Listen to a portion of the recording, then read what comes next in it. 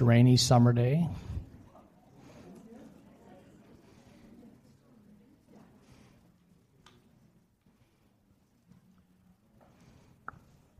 Shall we pray?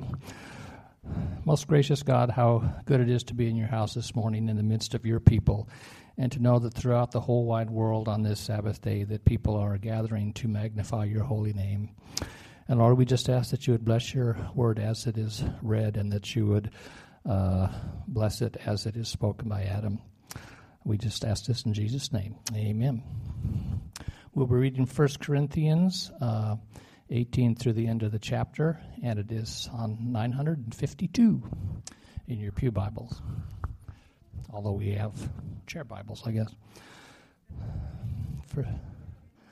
For the word of the cross is folly to those who are perishing, but to us who are being saved it is the power of God. For it is written, I will destroy the wisdom of the wise, and the discernment of the discerning I will thwart. Where is the one who is wise? Where is the scribe? Where is the debater of this age? Has not God made foolishness the wisdom of the world?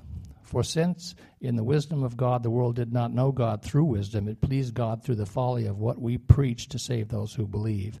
For Jews demand signs, and the Greeks seek wisdom.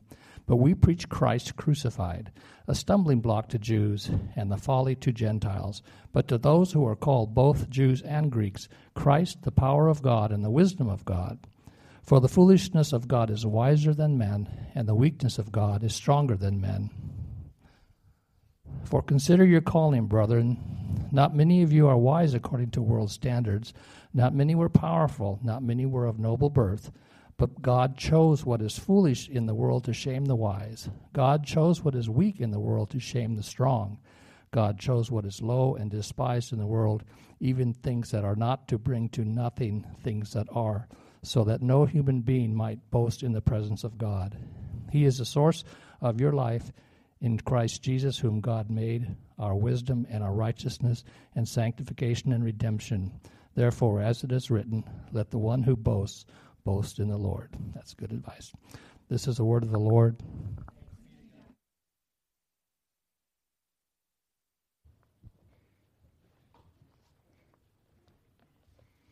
We're continuing our series through 1 Corinthians this morning, beginning at verse 18.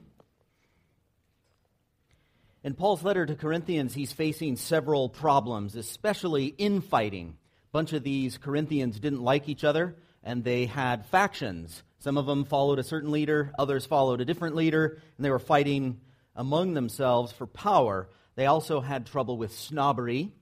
They kind of thought certain groups were better than others, and even in communion, the people who had money were in one room and everybody else was in the other room, and Paul is saying that totally defeats the whole point of communion. The point of communion is reconciliation. So the idea that you've got actual divisions among you while you're celebrating communion shows that you don't understand communion. So a couple of major problems here in Corinth, and we're going to study as we go along through this series some of the theological problems. They even had sexual problems and so on. But right here at the beginning of the letter, he is dealing with their problems with each other, their infighting. These are common problems between human beings, and so what does Paul say? What is the antidote to treating each other badly? What is the antidote to relationship problems? And Paul begins with the cross. The message of the cross has the power to change relationships, and so he says here in verse 23, we preach Christ crucified. Now again, he's dealing and addressing with their relationship trouble. And he goes immediately for this central point. He says, we preach Christ crucified, a stumbling block to Jews and folly to Gentiles, but to those who are called, both Jews and Gentiles, Christ, the power of God and the wisdom of God. So he says here that the crucifixion is a stumbling block to Jews and folly to Gentiles. Outsiders are repulsed by the message of the cross. And that's true even in many places throughout the world today. The Trinity is a difficult concept, that God has a son, and yet you've got three different persons in one God, and so on. The incarnation is strange, the idea that God became a baby in a poor family. The crucifixion is strange, that God would die. These are hard concepts. And outsiders look at the gospel and they look at little churches like ours and they think, that's weird. And that's not what I need in order to find happiness or purpose in my life. If you realize that your life is a little disordered, it feels out of control, or your relationships aren't working or whatever, where do you turn? What do you look toward? Where does the world look toward? Maybe toward certain TV personalities like Dr. Phil or something like this, or big self-help sections at the bookstore, or maybe even some kind of a professional that deals with these kinds of issues, except Paul focuses on the cross.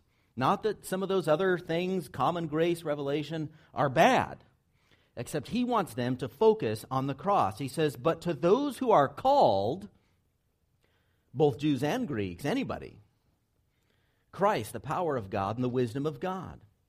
So he says, to those who are called, you see, outsiders reject the basic central message of the cross, but to those who are called, Christ is the power of God. Not everybody thinks that the gospel is weird or pathetic. A lot of people do. Maybe most people do, but not everybody does. And who doesn't think that the gospel is weird or pathetic? And it is people who have been called by God. So what Paul is doing here is contrasting human choice that breaks relationships, breaking relationship between God and man, and breaking relationship between man and man.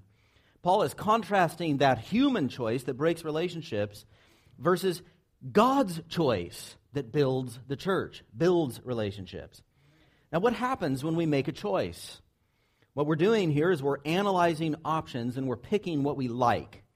But church outsiders are looking or analyzing the gospel and they're thinking, no, that's weird. It's kind of pathetic. It's not really what I need in terms of getting along with people and organizing my life. And even inside the church, sinful choices tear us apart. People saying, well, I prefer Paul, or I prefer Apollos, or I prefer Peter. So how does the church get built? How is it possible for the church to be built up? Paul is shifting the conversation to the most important thing. It is Christ crucified. You see, God is adopting us into his family by grace, and that there is the antidote to relationship problems at Corinth, and it's the antidote to relationship problems in our own lives. It seems pathetic. It seems kind of silly. It seems weak. So when people are unhappy, trying to organize their lives, trying to get a handle on everything just seems chaotic, I've got to find a new approach to this, trying to figure out how to make relationships work, they look to other places for answers. But the gospel is not weak. It is not pathetic. It has divine power to order our lives and to build relationships. So what we're going to do this morning is explore how that happens. I'm going to put on screen here a basic gospel presentation put together by an organization called Matthias Media. This is called 2 Ways to Live, and a bunch of us have studied this together. These are just 6 basic concepts for understanding the gospel. God is the creator, and humanity is designed to rule all creation underneath God's authority, except that humanity rebels. We want to run our lives our own way. And God judges that. God judges and punishes all humanity for this rebellion with eternal conscious punishment in hell. But in his love, God sends Jesus Christ to die as an atoning sacrifice. And in his power, God raises Jesus to life as the ruler and as the judge of all creation. And this presents us with a challenge to repent and believe. So that's a basic gospel presentation. So you're thinking, okay, what does this have to do? What is this basic message of crucifixion? What is that basic message of the cross, the basic gospel? What does that have to do with relationship problems in Corinth? And even more important to me, maybe, as I'm sitting here today listening to this, what does this have to do with a relationship problem that I'm having in my life right now? So let's look at these one by one. First of all, God is the creator, and humanity is designed to rule creation under his authority. How does that change relationships? Well, first of all, if God is our creator, the implication is that we live humbly under him and we submit to him. Humility is an important ingredient in our relationships, and we get humility from understanding our place in the cosmos. God is our ruler, and we live in submission to God. Original sin was rebellion against God. It was thinking too highly of ourselves and too little of God. And as we consider what it means to submit to God, we become much less prideful and much less controlling of all the things and people around us. Also, if we are created to rule underneath God's authority, if that's our purpose, that God put Adam and Eve in the garden for the purpose of managing and taking care of His creation, then the implication is dignity with responsibility. That is, that we would live our lives with dignity, with a responsibility in this world. We see the abuse of power all through creation that comes from sin. Tyrannical governments, the misuse of natural resources. Many of you have been reading lately about all the sharks that are killed every year for shark fin soup. About 73 million sharks are killed every year for shark fin soup. And usually these sharks are tossed back into the ocean, still alive, and they just basically go into the ocean and they die of drowning or bleeding. About 98% of the shark is wasted because the only valuable part is the fin. It's about $880 per pound. It'll cost you $100 a bowl for shark fin soup in some places in Asia. And as a result, about 1/3 of shark species are threatened with extinction. Now, that is not good management of creation. Now, I'm not making an argument for vegetarianism. People in the Old Testament and the New Testament both eat meat. But as rulers under God, we are not tyrants that just use whatever we want. We are managers, we are caretakers under God. People in charge are tempted to use stuff and people instead of having the dignity to care for stuff and people as viceroys under God. But if we do rule as viceroys under God, we bring dignity and we bring responsibility and love into the equation. We give careful attention to God's ways. How does God want this part of His creation managed? A lot of relationship problems come from emotional outbursts and unrestrained desire to control others. I have the power to do this, so I'm going to do this, and I use my power in relationships in order to get what I want. I'm the head of this home, and you're going to do this my way, and so on. But real power comes from humility. It comes from service. It comes from dignity under God's rule, which is designed to bring beauty and order into the world. Humility is incredibly important in our relationships. And so you see this here in, again, 1 Corinthians chapter 1, verse 26. Paul says, "For consider your calling, brothers. Not many of you were wise according to worldly standards." Would you agree with that? I mean, he's talking to us too. Not many of us were wise according to worldly standards. He's not saying that we're stupid.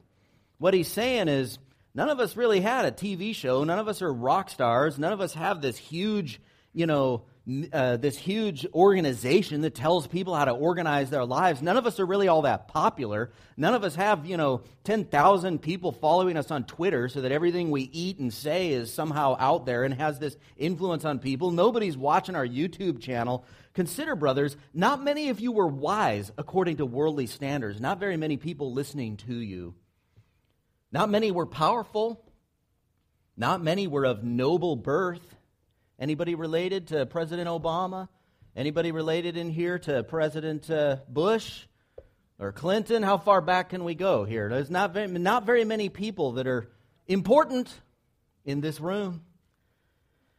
God chose what is foolish in the world to shame the wise. God chose what is weak in the world to shame the strong. God chose what is low and despised in the world, even things that are not, to bring to nothing things that are, so that no human being might boast in the presence of God. You see, the gospel makes us humble. Not humiliated, that's different. The gospel makes us humble, but not humiliated. We were adopted into the royal family. We have responsibility to rule creation. Powerful humility comes from understanding that we are children of God and therefore we have power, but we were saved by grace for the purpose of bringing His influence into creation. So these are amazing truths that bring a powerful humility into our lives so that we interact with people and stuff not as tyrants, but as under-managers, under-shepherds underneath the King of Kings. Susanna Wesley, who was the mother of John and Charles Wesley, she said, "I am content to fill a little space if God be glorified." That's a beautiful quote, and it's interesting that she ended up being the mother of two of the most influential people in the Western Church. I am content to fill a little space, if God be glorified. 1 Corinthians chapter 3, verse 18 says, "Let no one deceive himself. If anyone among you thinks that he is wise in this age, let him become a fool that he may become wise. For the wisdom of this world is folly with God." Well, let's look at the next two. Humanity rebels, and we want to run life our own way. And as a result, God punishes humanity for this rebellion. And that punishment ultimately results in death and eternal death, eternal conscious punishment. The implication here, as we think through the implications in our relationships, the implication here is that, hey, we are sinners. We have strong, destructive desires, and this transcends personalities. Some people are loud, and some people are brooding, but all of us are experts at destroying relationships. We're experts at it. And if you don't know that about yourself, you're dangerous. A mature person knows, hey, I have a sin nature. A mature person is self-aware. You say, I know the situations where I tend to say and do destructive things. I'm aware of what situations sometimes bring out the worst in me. I'm aware of those things. I'm thinking about those things. I'm praying about those things. And I've told you guys many times, I sometimes struggle with sullenness.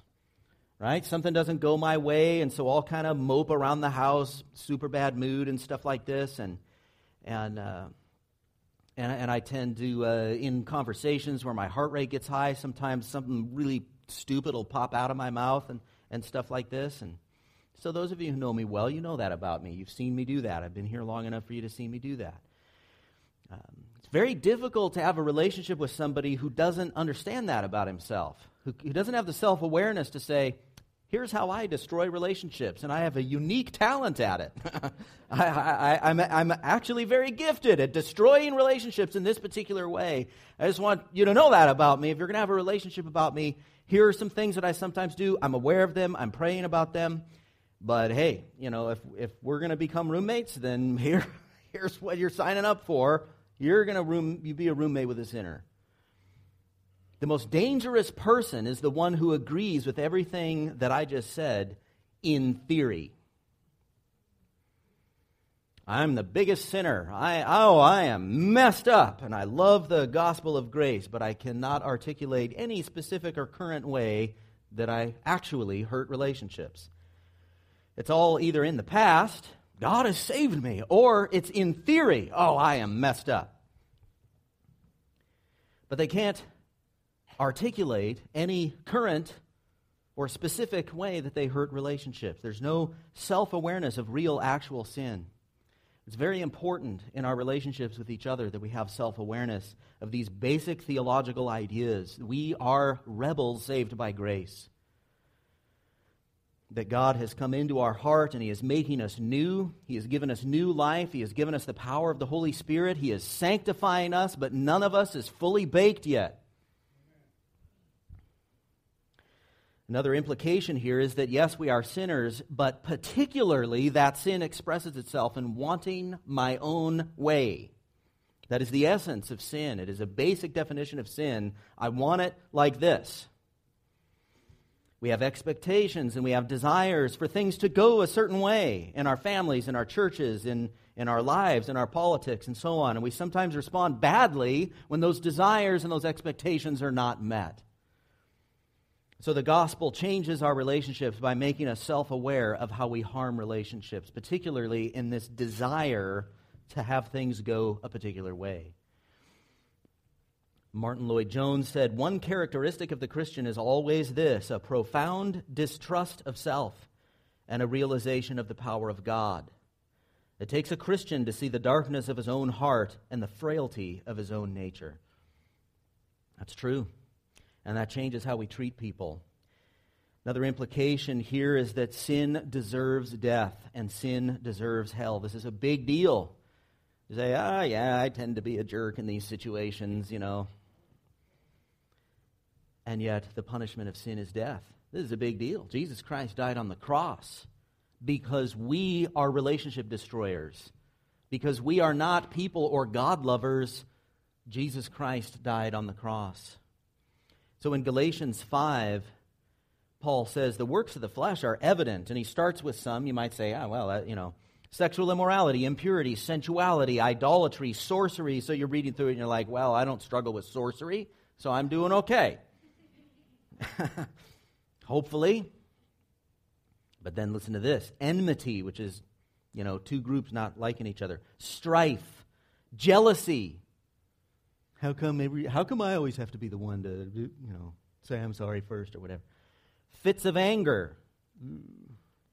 Rivalries. Our team's better than your team. Our theology's better than your theology. Our church is bigger than your church, and so on. Dissensions. What are you laughing about? Because we don't have that problem, right? Dissensions, divisions, envy. Like, this is the list. This is the list. So don't just read this and say, well, I haven't struggled with sorcery this week, and so it doesn't apply to me. Drunkenness, orgies, and things of this like. I warn you, as I warned you before, that those who do such things will not inherit the kingdom of God. Whoa. Whoa. And then he goes on and he says, but the fruit of the Spirit is love, joy, peace, patience, kindness, goodness, faithfulness, gentleness, self-control. Against things there is no law. And those who belong to Christ Jesus have crucified the flesh with its passions and desires. And so how does the gospel change relationships? One way that the gospel changes relationships is by making us self-aware of sin and its consequences and the impact that it has in our lives, on our stuff, and in our relationships. The next one here is that God in His love sends Jesus to die as an atoning sacrifice. That would be the heart of the gospel. That's where you'd put the crucifix. That's where the crucifixion happens. The heart of the gospel here is this idea that Jesus Christ died to save sinners. Romans 5:8 says, God shows His love for us, and that while we were still sinners, Christ died for us. That's an incredibly profound statement. So let me just read that again. God shows His love for us, okay? So this is ultimate love. This is love like nobody. This is love like godly, holy, amazingly glorious and majestic love. And that while we were still sinners, Christ died for us. That's amazing. That's amazing. What that means is that salvation is totally unearned. God worked salvation for us while we were still sinners. The implication here is that now we know what real love is, and we can give it to other people. Ephesians chapter 5, verse 2 says, walk in love as Christ loved us and gave Himself up for us, a fragrant offering and sacrifice to God. And what this means is that we are in relationships with people like us who are sinners, and they do annoying and hurtful things. People fail us. People don't live up to our expectations. We feel frustrated. We feel disappointed. We feel hurt. This person deserves bad treatment. This person deserves judgment. This person deserves for other people to know how they've done it, and so on and so on. And yeah, that's where the cross is so powerful. Instead of the cold shoulder, which is the intention to make someone pay, I'm cutting you off, and so on. Instead of the cold shoulder, we lavish love instead. That's what love is. Instead of yelling, we kiss.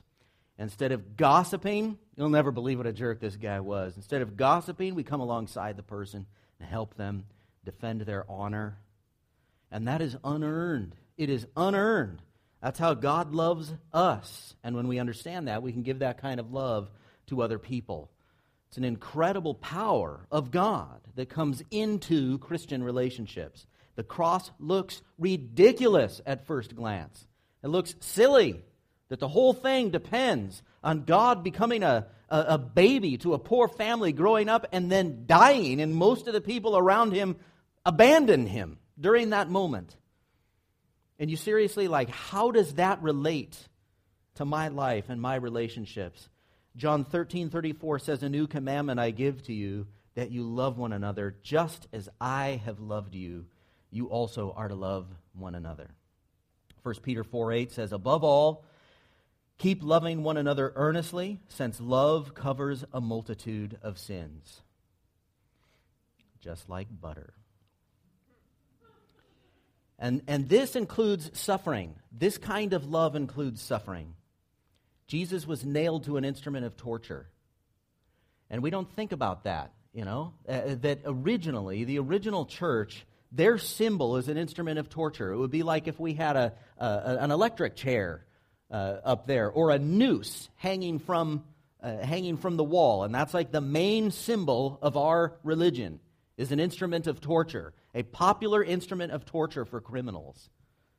I mean, imagine that. You walk into a building and there's a big noose coming down with lights coming up to it and be like, whoa. And that's the original impact that the cross had. There is suffering and there is torture involved in saving people. Jesus was nailed to an instrument of torture in order to save the very people that nailed him to the cross. That's what love looks like.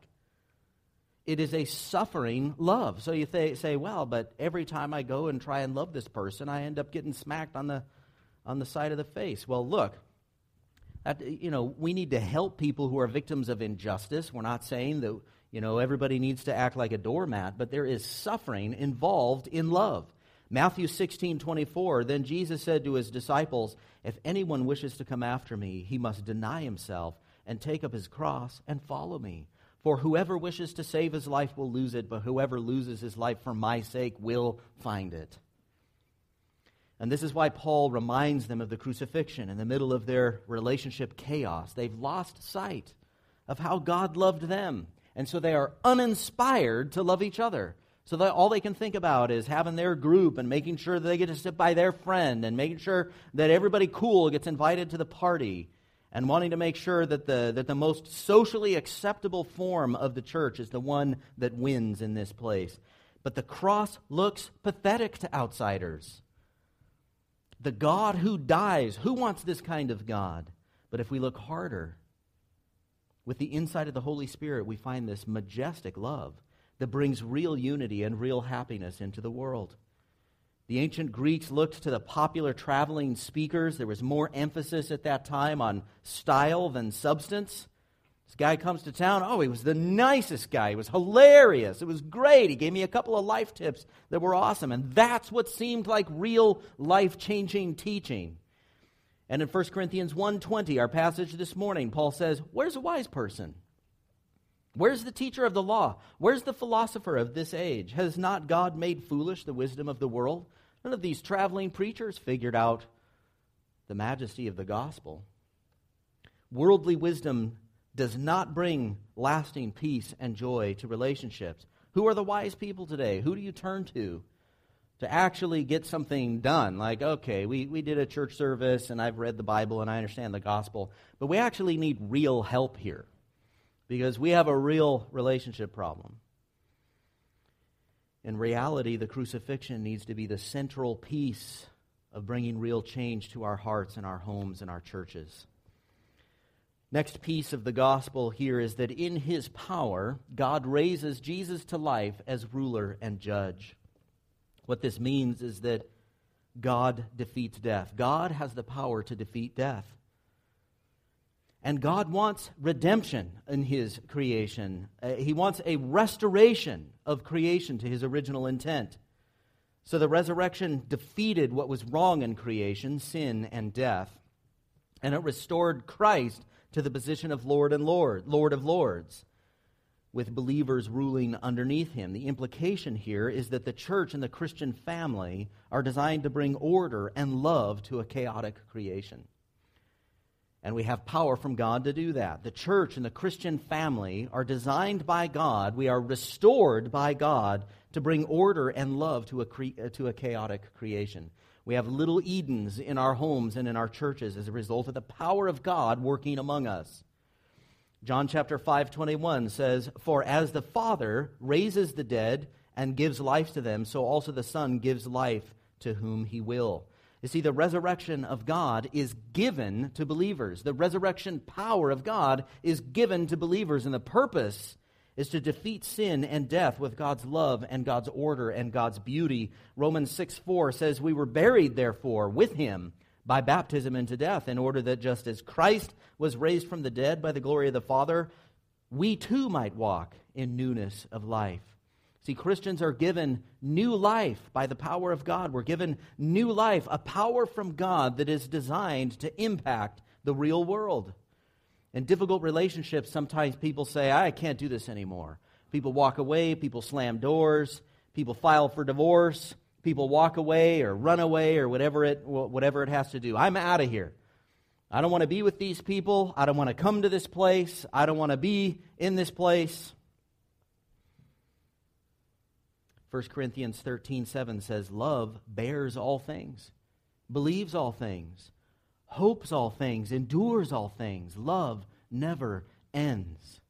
Love is the central idea, this beautiful love that keeps us in relationship with people and keeps our attitude beautiful toward God and toward the people in authority over us. You see, people look to politics and people look to environmentalism and people look to technology and all kinds of things in order to change the world, so that we'll all have a Star Trek society at some point where we've evolved beyond war and greed. But in reality, the only thing that changes the world, the only thing that brings peace on earth, is the Spirit of God working through His people. The Spirit of God working through His people. Romans 8:11 says, "If the Spirit of Him who raised Jesus from the dead dwells in you, He who raised Christ Jesus from the dead will also give life to your mortal bodies through His Spirit who dwells in you." And so we see that this presents us with a challenge to repent and believe.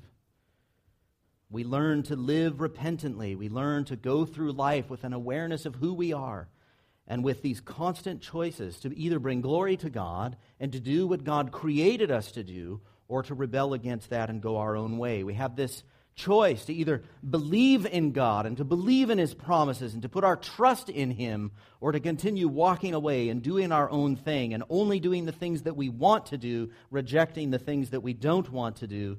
In relationships and in all things, we cannot go our own way. Because if we do, we increase the chaos, and at best, we live below the joy and below the peace that God has for us. We cannot go our own way. And so let's end here this morning with this passage from 2 Peter chapter 1. You can turn there with me if you'd like, or you can read it on the screen. 2 Peter chapter 1, verses 3 through 8. In this passage, we learned that His divine power, by which he's referring to the Holy Spirit inside us, His divine power has granted to us all things that pertain to life and godliness. In other words, we have access to unlimited power. And we have that power so that we can love. And specifically, how do we access this power? And we find out here in the passage, through the knowledge of Him who called us to His own glory and excellence. That shows us our purpose, that God saved us for a purpose, to bring Him glory. And we can bring Him glory because we have knowledge. So knowledge of what? The passage says, by which He has granted to us His precious and very great promises. So we're talking about knowledge of God's promises, and then it goes on, so that through them you may become partakers of the divine nature. You see, we bring glory to God because we have knowledge. We have knowledge of the promises of God that allow us to share in His divine nature. In other words, He gives us power. He gives us access to His divine power so that we can become more like His Son, Jesus Christ. And the effect of all of this is a very new reality. The passage goes on to say, having escaped from the corruption that is in the world because of sinful desire. So there again, you have the cause of our problems, relational problems and other problems. It is sinful desire. So the passage goes on, for this very reason, make every effort to supplement your faith with virtue. You see, God's power does not make us passive. I'm just sitting here and God is living my life. No, that is not how it works. See, I have a neighbor right now who's recovering from some kind of a sickness or injury, and his legs are incredibly skinny. He can barely walk. So there's lots of physical therapy going on. Now, what if this guy woke up one morning and suddenly realized that he had his 20-year-old legs back again? He can walk, he can run.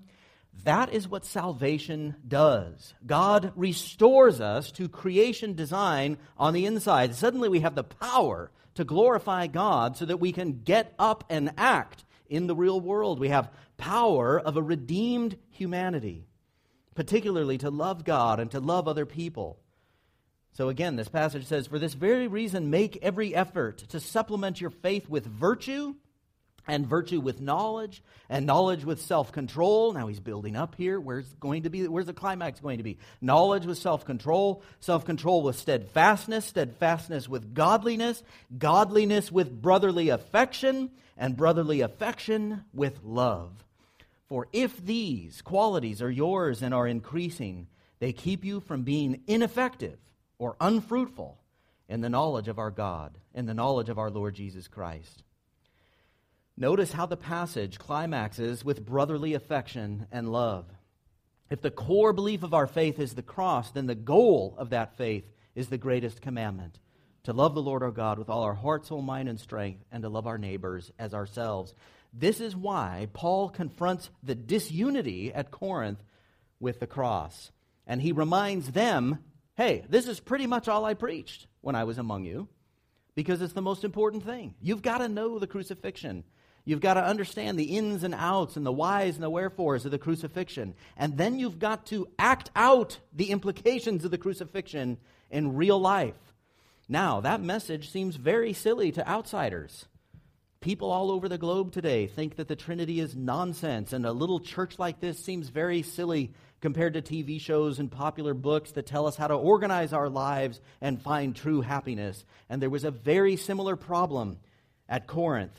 Popular traveling teachers with amazing presentations that entertained people by explaining the meaning of life and how to be happy in this world. And Paul relies on the cross, the simple, silly, foolish message of the cross. That simple murder is the key to understanding what God is like and what love is like.